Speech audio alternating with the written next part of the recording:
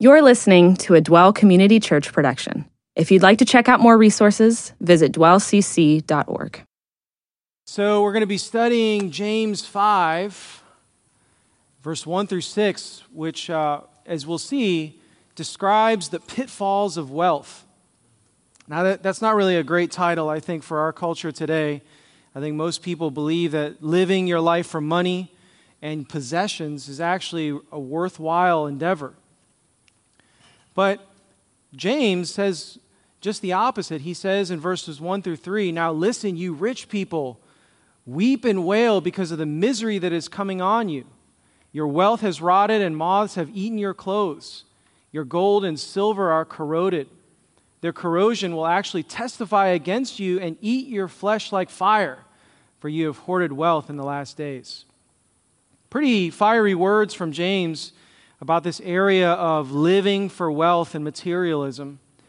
Now, I think what James is saying really fits what we see throughout the Bible, that there is a strong warning against centering your life around obtaining more and more wealth and possessions. For example, we see that wealth slowly numbs our need for God. We talked about early on in the book of James that it is in a lot of ways mirroring the wisdom literature of the Old Testament.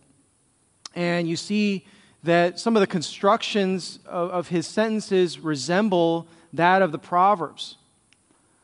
In Proverbs 30, verse 7 through 9, we read, "O God, I beg two favors from you. Let me have them before I die. First, help me never to lie. Second, give me neither poverty nor riches. Give me just enough to satisfy my needs. For if I go rich, I may deny you and say, 'Who is the Lord?'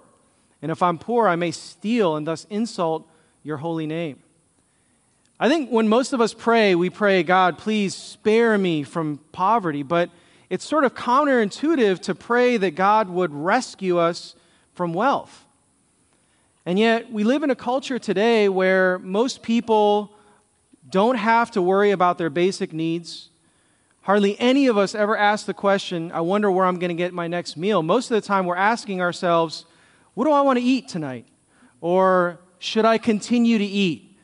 And so, a lot of times for us, it's really difficult to understand the plight of the poor because we're living in such an affluent society. And one of the things that God wants us to do is He wants us to rely on Him for our basic needs.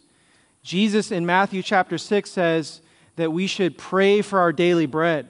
But that's a little bit difficult when you're faced with praying for your daily bread and yet you own the bakery. You know, it's like we live in a culture now where we really have all of our needs met. Revelation 3, verse 15 through 17 says, "I know your deeds, that you are neither cold nor hot, and I wish you were either one or the other. So because you're lukewarm, neither hot nor cold, I'm about to spit you out of my mouth. You say, 'I'm rich, I've acquired wealth, and do not need a thing,' but you don't realize that you are wretched, pitiful, poor, blind, and naked." This is Jesus speaking to the church at Laodicea. And these guys, they were incredibly wealthy, and one of the critiques that Jesus has is that their wealth had blinded them from their spiritual need. Wealth has this ability to take this gnawing spiritual hunger that we have and turn it into a low rumble that we can barely notice. And that's why we see authors like John Steinbeck say things like this: "A strange species we are. We can stand anything that God and nature can throw at us, save only plenty. If I wanted to destroy a nation, I would give it too much, and I would have it on its knees, miserable, greedy, and sick." The second thing is, when you look at having too much, having more doesn't actually quench our materialistic thirst. Oftentimes, it promotes more and more desire. A lot of times we feel that initial euphoric rush whenever we open up the package of our new device, or we feel that sense of excitement whenever we're handing the sales associate our credit card to buy that new pair of shoes. And we feel that sense of excitement for a short period of time, but we know what's coming next, which is that letdown, that feeling that this isn't going to last. And I think the troubling thing is that when we try to center our lives around possessing more things and having more money, that when we live our lives around that, it's ultimately not satisfying. The famous philosopher and mathematician Blaise Pascal describes that human beings have within them this infinite abyss, this hole that only really God can fill.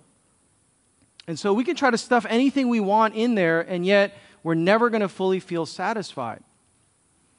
And a lot of times what you see are people who are hopelessly addicted to materialism, where they're chasing after more, hoping that it'll finally satisfy them, and yet it creates even more hunger.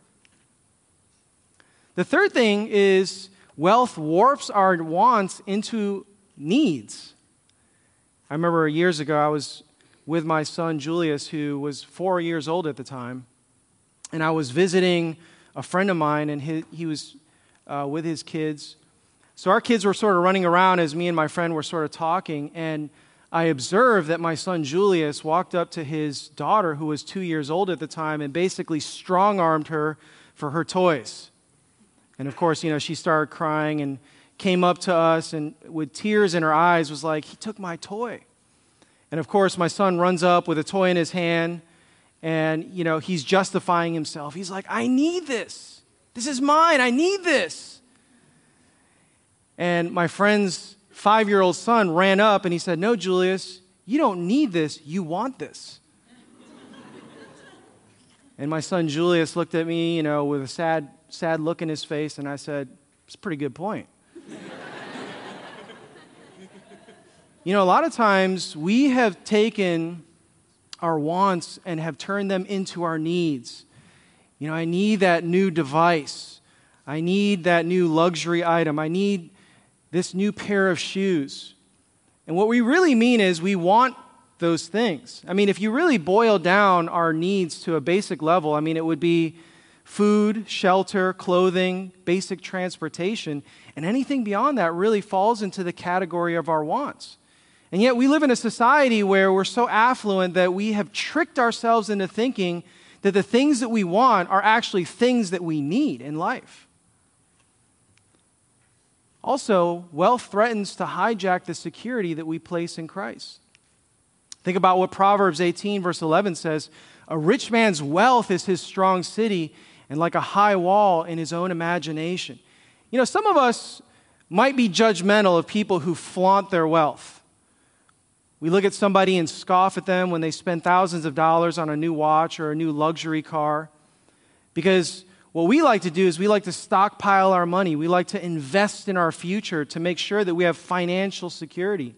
And yet the Bible says that there's no such thing as financial security. There's only eternal security. The other thing is, having too much can actually create anxiety. Think about what Proverbs 15, verse 16 says. "Better a little with the fear of the Lord than great wealth with turmoil." Jesus, when he was talking to his disciples in Matthew chapter 6, draws a straight line from having too much to the kind of anxiety that eats away at us. He says in verses 31 through 33, he says, "So don't worry about these things, saying, 'What will we eat? What will we drink? What will we wear?' These things dominate the thoughts of unbelievers, but your heavenly Father already knows all that you need. Seek the kingdom of God above all else and live righteously, and he will give you everything that you need." And so, as we accumulate more and more stuff, it actually consumes our attention. Some of us have family that own properties in various places. And far from that giving them more freedom, they're actually tied to their properties, maintaining them.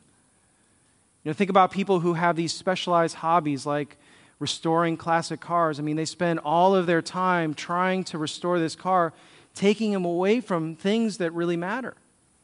And so sometimes our hobbies and these possessions that we accumulate actually suck away our attention from the things that really matter. Really, the things that we own may eventually own us. Randy Alcorn, in his excellent book, Money, Possessions, and Eternity, says, what will happen to the affluent person or society that does not rectify its materialism? The basic laws of physics give us the answer. He says, the greater the mass, the greater the hold that mass exerts. This explains why the largest planets are capable of holding so many satellites in its orbit. Similarly, the more things we own, the greater the total mass. The more they grip us, hold us, set us in orbit around them. Finally, like a black hole, a gargantuan cosmic vacuum cleaner, they mercilessly suck us into themselves until we become indistinguishable from our things, surrendering ourselves to the inhumane gods we have idolized. I think that's really a great observation of the kind of result that takes place when somebody gives their life to materialistic lust. Number 6, our wealth can't purchase for us what we need most. Think about Proverbs 11, verse 4. Wealth is worthless in the day of wrath, but righteousness delivers from death. Or Psalm 49, verse 5 through 9. Why should I fear when trouble comes, when enemies surround me? They trust in their wealth and boast of great riches, yet they cannot redeem themselves from death by paying a ransom to God. Redemption does not come so easily, for no one can ever pay enough to live forever and never see the grave. It doesn't matter how much wealth you hoard in this life. When you reach the end of your life, there is nothing that you can give or pay to redeem your life, according to the Bible. Again, Alcorn says, the only thing worth buying cannot be bought with money. God's Son bought us our salvation and freely gives himself to all who seek him. Money cannot buy salvation, and it cannot buy rescue from judgment. In Matthew 16, verse 26, Jesus says, what will it benefit a man if he gains the entire world and forfeits his own soul? Wouldn't that be a shame? If you gave your entire life to accumulating as much money and as many possessions and financial security in your life, and yet failed to secure eternal life. The Bible says there's nothing that you can do in this life to ever purchase eternal life. That we stand in a position where we are in debt to God. But God gave his most valued possession, his own Son Jesus, to come and die for us and purchase eternal life. And the Bible goes on to say that if we just ask God, that he will give it to us generously, that he will give us not only forgiveness and a relationship with him, but eternal life. And so that's an option that all of us have. You might be here wondering, what's the Bible all about? Well, the Bible says a lot of things, but the one thing that the Bible really emphasizes is that God wants a relationship with you. And the thing is, he's not going to impose that upon you. In order to receive eternal life, you have to ask him for it. Look at what he says in the rest of this passage here. James says in verses 4 through 6, he says, look, the wages you failed to pay the workers who mowed your fields are crying out against you. The cries of the harvesters have reached the ears of the Lord Almighty. You have lived on earth in luxury and self-indulgence. You have fattened yourself in the day of slaughter. And you have condemned and murdered the innocent one who is not even opposing you. So there are a few things that he says here as he talks about how the rich were using their wealth to exploit the poor. First of all, he says, you have condemned and murdered the innocent one who is not opposing you. So it's likely that James's audience, the rich people anyway, were using their wealth to try to put their thumbs on the scale of justice. That they were using their wealth either to try to hire, judges through bribery, or that they were using their status in society to try to oppress the poor. And we see that a lot, even today. I mean, when you look at human history, People throughout the millennia have lived by the golden rule. That is, whoever has the gold makes the rules. I mean, just recently I saw a story where this famous wealthy celebrity used her position and her money to try to bribe a federal institution to try to get her daughter into a college. And she ended up serving 14 days in federal prison. 14 days. You think to yourself, if somebody, a poor person, didn't have access to that kind of wealth, would they have the kind of legal representation she did? If she didn't get the kind of media coverage that she did, would she have gotten a just trial? And so when we look at the wealthy, even in our own culture today, they get the kind of advantages that those who are impoverished are unable to get. The other thing that James says, the wages you failed to pay the workers who mowed your fields are crying out against you.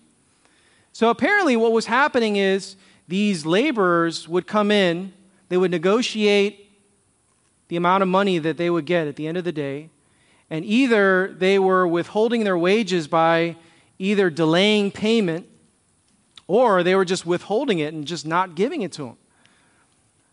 This word in Greek, you failed to pay, literally means to steal or to defraud. So it wasn't like they were just sort of holding back the pay. These people were never going to see it. And so the wealthy were actually taking money away from those who are poor. He also says in James 5, verse 5, you have lived in luxury on earth and self-indulgence. The thing is, James isn't just critiquing them for living in luxury and self-indulgence. It's that they were doing so while neglecting the needs of the poor. Think about Jesus' parable in Luke chapter 16, where he talks about this rich man who is living right next to this person who is begging named Lazarus. Each day he would come out of his house and turn a blind eye to Lazarus and his plight.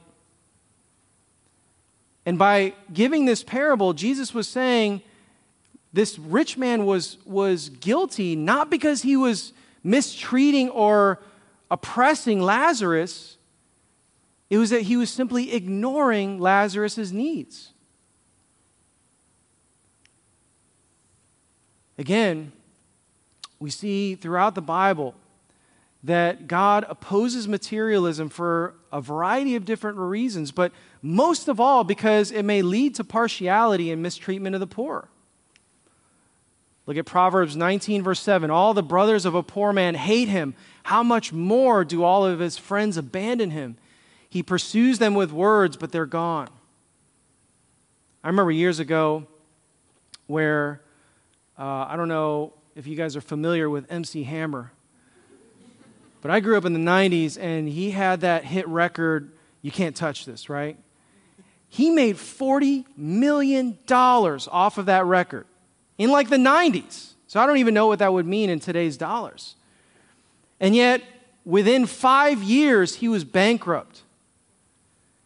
One of the things that was interesting is they interviewed him about 10 years later, and they went back to his old mansion that was abandoned. And one of the things that he was saying was that it was amazing when I made my $40 million, all these people were showing up to my place. People who are claiming to be friends from the neighborhood that I don't even remember. These family members who are asking for handouts. But the moment that I filed for bankruptcy, they all vanished. They were all gone. And that's the way it is with the poor. The poor have nobody, unlike the rich. The second thing is that materialism leads to oppression of the poor.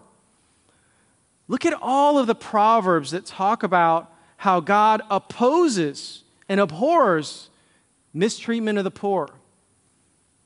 He says in Proverbs 14, verse 31, he who oppresses the poor shows contempt for their maker, but whoever is kind to the needy honors God.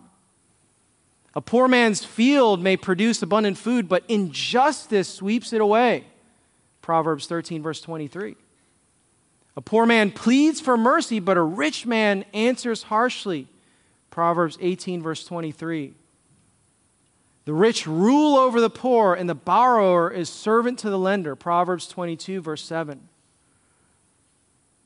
And then finally, do not exploit the poor because they are poor, and do not crush the needy in court, for the Lord will take up their cause and will plunder those who plunder them.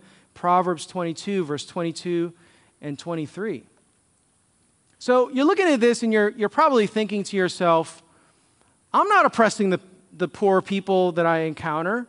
I don't show them contempt. Well, one of the things you need to consider is that the oppression of the poor that takes place in many of the developing countries throughout the world is driven on the American consumerism that demands the lowest prices for consumer goods. And so, even though we aren't directly opposing the poor and mistreating them, it's our materialistic lust that inevitably mistreats the poor throughout the world. I actually had a first-hand encounter with this. I remember driving 30 minutes out of Cambodia's capital, Phnom Penh, and just outside the city there, it's a very rural area. And as I was driving down this dirt road, there were, along this road, dozens of textile factories. And there are these cargo trucks carrying dozens of Cambodian people sandwiched in there like sardines, like cattle, going to these textile factories to produce the clothes that we wear. And so we need to let that sink in, that even though we may feel like our hands are clean, it's actually our materialistic thirst here in our culture that drives this oppression of the poor throughout the world, the unfairness. Thirdly, God tells us that we shouldn't turn away when we see their plight. Again, Proverbs 21 verse 13 says, if a man shuts his ears to the cry of the poor, he too will cry out and will not be answered. And the righteous care about justice for the poor, but the wicked have no such concern. So who are these wicked people in the Proverbs that he's talking about? Is it the ones who are directly oppressing the poor? In this case, it's the ones who simply turn a blind eye to their need and their plight. It's the people who are sitting at their evening dinner and they turn on the news and they see people starving and they turn it off because it's a little bit unsavory as they eat their dinner. Proverbs 19 verse 17 says, he who is kind to the poor lends to the Lord, and he will reward him for what he has done. This actually mirrors what Jesus says in Matthew 25, where he says to his disciples, he says, when I was hungry, you gave me something to eat. When I was thirsty, you gave me something to drink. When I was without clothing, you gave me clothes. And his disciples came to him and said, Lord, when did we do these things? And he said, when you did this to the least one of my brothers, you did it to me.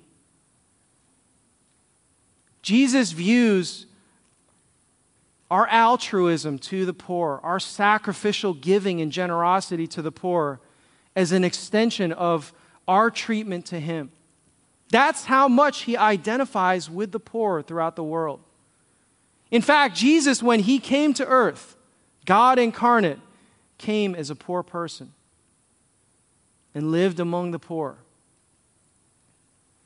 Not only that, God promises that when we invest in eternal things, when we give generously, that God says that he will take what we've given and it will yield 100 times more in the next life. God's a generous God. And so our giving isn't just sacrificial, it's actually a good investment because we can't outgive God. Now, I know what you're saying to yourself. You're thinking, okay, those wealthy people, I mean, they regularly mistreat the poor. I mean, you look at me, though, I'm like a poor college person. I don't have any money. I work at Speedway. I mean, not that there's anything wrong with that, but, I'm not making a lot of money. I eat packages of ramen noodles for dinner. And so when you think about the rich, you think about the millionaires, right? You think about the billionaires in our culture, in our country. And yet we have to kind of gain a little bit of perspective because, yes, relative to the ultra wealthy in our country, we may feel like we're poor, but we also have to sort of think about it on a global scale. In 2017, the U.S. Census Bureau reported that the median household income was $59,000 for a family. And so if you take that and you sort of plot that on a global scale, if you made $59,000 as your household income, where does that place you amongst the rest of the world? Turns out you represent the top 1% richest people on earth if you made that much money. If you made the median income in America. That's pretty shocking to a lot of us because we feel like $59,000, I mean, that's not a lot of money once you have a career, especially if you've spent a fortune on your undergraduate degree. That's the least that you can expect for an income. And yet, that catapults you into the top 1% richest group of people in the world. Now, in 2015, a family of four stands right on the razor's edge of poverty at $24,850. And so again, let's try to plot that on a global scale. You would still be within the top 2% richest people of the world. If you made $24,000 as a household in a family of four, that's not a lot of money. Again, to kind of give us an understanding of what this would look like, if you earn $24,000 in 1 year, it would take the average laborer in Ghana 155 years to earn the same amount.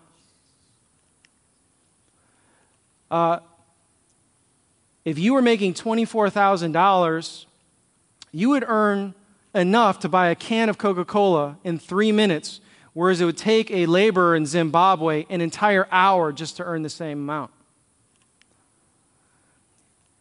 With the monthly salary that you would get at $24,000 a year, you could pay the monthly salary of 152 doctors in Malawi.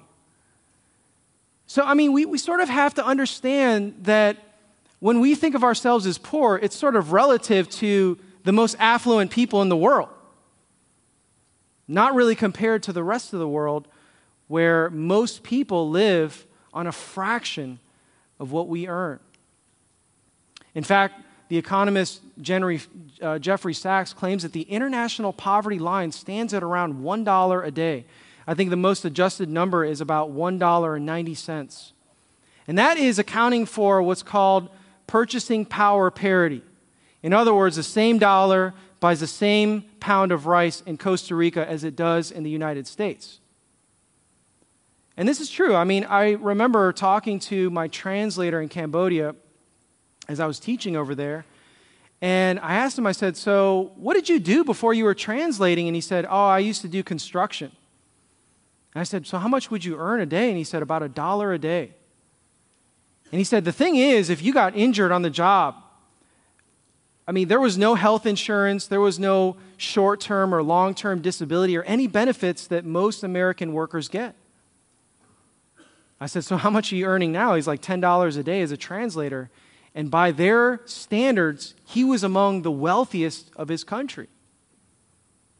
And so we need to sort of open up our eyes to see how the rest of the world is living. Now, we have to ask ourselves, what is the way forward? I think, first of all, we need to invest in things that have eternal value. We talked about this last week. Jesus said, Where your treasure is, there your heart will be also. Matthew 6, verse 21. One way to interpret this is that when you look at the things that you invest in, your time, your money, your resources, that is actually indicative of what matters to you, what is close to your heart. But maybe another way to look at this is that whatever you invest in, there your heart will be also. Whenever you invest money into something, whenever you invest time into something, whenever you invest your heart into something, it starts to matter. And so maybe some of us feel, admittedly, that our heart has grown cold to the poor and to the needs throughout the world. Maybe the thing to do is to start investing in those people. And as you do so, your heart will actually start to grow warm and sensitive to the kind of situation that they face. Randy Alcorn says, "Show me your checkbook and your credit card statement, and I'll show you where your heart is." It's indicative of what we care about. Secondly, learn to live simply. I think one of the things that characterizes our fellowship, an ethos that I really love about our church, is the fact that the people here, especially a lot of the wealthy people in our fellowship, live way below their means in order to give more generously. And one of the things that I really admire too is that a lot of the staff that work here work, I think, on very limited wages, fair wages, but that they're not living for money. I remember my spiritual mentor, when I first met him, he was driving around this 15-year-old Honda Civic that had like 150,000 miles on it. And I remember seeing him for the first time because we were on 16th Avenue, and he pulled up to the driveway, and his muffler was loose, so it was like basically dragging on the ground as he went up the driveway. He had a special name for it. He called it X Blue. I don't know why he called his car that. But I remember just looking at him and thinking, this is so bizarre. Why is the senior pastor of this church driving this crappy car? And I remember as I started to get to know him, we would go out to get lunch. I'd jump in his car and I would just scoff. I'd be like, "Your car is so crappy. Why do you drive this thing around?" And he'd be like, "Oh man, it's awesome." He's like, "Look at it. It's got air conditioning. It's got a CD player. It eventually gets to 75 miles per hour. And, we would do sort of this song and dance where, every time I jump in there, I'd just start scoffing at it, and he would just go through the list of great qualities that his car had. And at one point, his car actually sprung a gas leak. And I remember going into his car one time when we were out going to go get lunch, and the fumes were so intoxicating that I was starting to get a headache. And the reason that he kept his car was because he had calculated that even though he had a gas leak, he was still getting about 32 miles to the gallon. And so he decided to ride it out, even though his car was like a rolling Molotov cocktail. He went on to drive that car for 5 more years. One of the things I really loved about it, though, was, first of all, I knew that he wasn't doing this for money, that he wasn't living his life for God or leading this church because he wanted more money. But the second thing is, I learned how to live simply from him. It was funny, we'd watch a football game and we'd watch the ads, and he would just sort of sneer and just laugh every time an ad would come on. He'd be like, "So you mean to tell me that daughter now loves her dad because he bought her a Subaru?" Or he'd be like, "So you're telling me if I wear that specific type of deodorant, women are going to start thinking I'm hot?" And we would just laugh together. But, one of the things that I really loved about it was that he never made simple living seem like it was this sacrificial or dour thing. But it was fun and it was countercultural. But more importantly, it helped me realize that the way forward is to not only live simply, but to live generously. I remember when I first came around, one of the real struggles I had was materialism. And I mentioned last week where on the one hand, I wanted to live all out for God, but at the same time, I also wanted to become wealthy. And when I finally became convinced that living for God was more important than living for wealth, one of the things I found out was that, I had a lot of debt, and I thought to myself, I'm not sure that I want to give because I have all this debt that I need to take care of. And so I remember talking to somebody, an older Christian, and saying, so what should I do? I want to give generously, but I have all this debt. And this older Christian told me, I think what you should do is you should give even a little amount. Because from God's standpoint, it doesn't matter how much you give. It matters that you start this practice of giving. Because He'll slowly cause you to become more and more generous as the years go by. And so I decided to take a step of faith. I decided to start giving. And what happened was really interesting is that God actually started to revolutionize my thinking. As I started giving, my heart grew more and more generous. And I actually started to see my money as something that God gave me as a stewardship instead of my money being my own. And so you might be here, you might be thinking, okay, I've got all of this debt. I don't have that much money. How am I going to start giving? And I think God's answer is start small. But as you do so, God is going to start transforming your heart. Okay. 1 Timothy 6, verse 17 through 19 says, teach those who are rich in this world not to be proud and not to trust in their money, which is so unreliable. Their trust should be in God, who richly gives us all we need for our enjoyment. Tell them to use their money to do good. They should be rich in good works and generosity to those in need, always being ready to share with others. By doing this, they will be storing up their treasure as a good foundation for the future so that they will experience true life. So that's the way forward.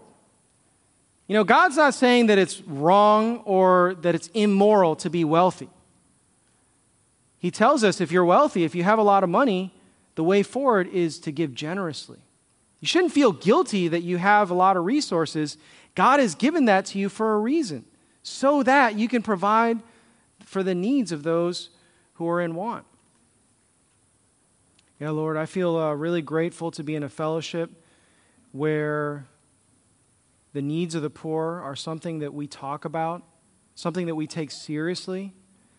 I'm grateful that when we look at our budget in our fellowship, that over a third of what we take in goes to relief and development work throughout the world and even here in our own city. And I pray that we would never lose that ethic. I pray that we would be a church that is a church that loves the poor, that is sensitive to the needs of the poor, and that shows extreme generosity to the poor. And I thank you that you have placed us in this country where we are affluent, and we have these opportunities that most people do not have throughout the world. But I pray that we wouldn't view this as an entitlement, but a privilege that you've given us so that we can be more generous to those who don't have as much. And I pray finally for those of us, Lord, who are chasing after financial security or who are living for money and possessions and realize that it's a dead end. I pray that they would come to the conclusion that the only thing worthwhile in this life is to obtain eternal security that can only come through Jesus Christ. And I pray for anyone who's thinking about that they would continue to investigate you further and just move forward in their spiritual journey. We pray that in Jesus' name. Amen. Thanks for listening. This has been a Dwell Community Church production.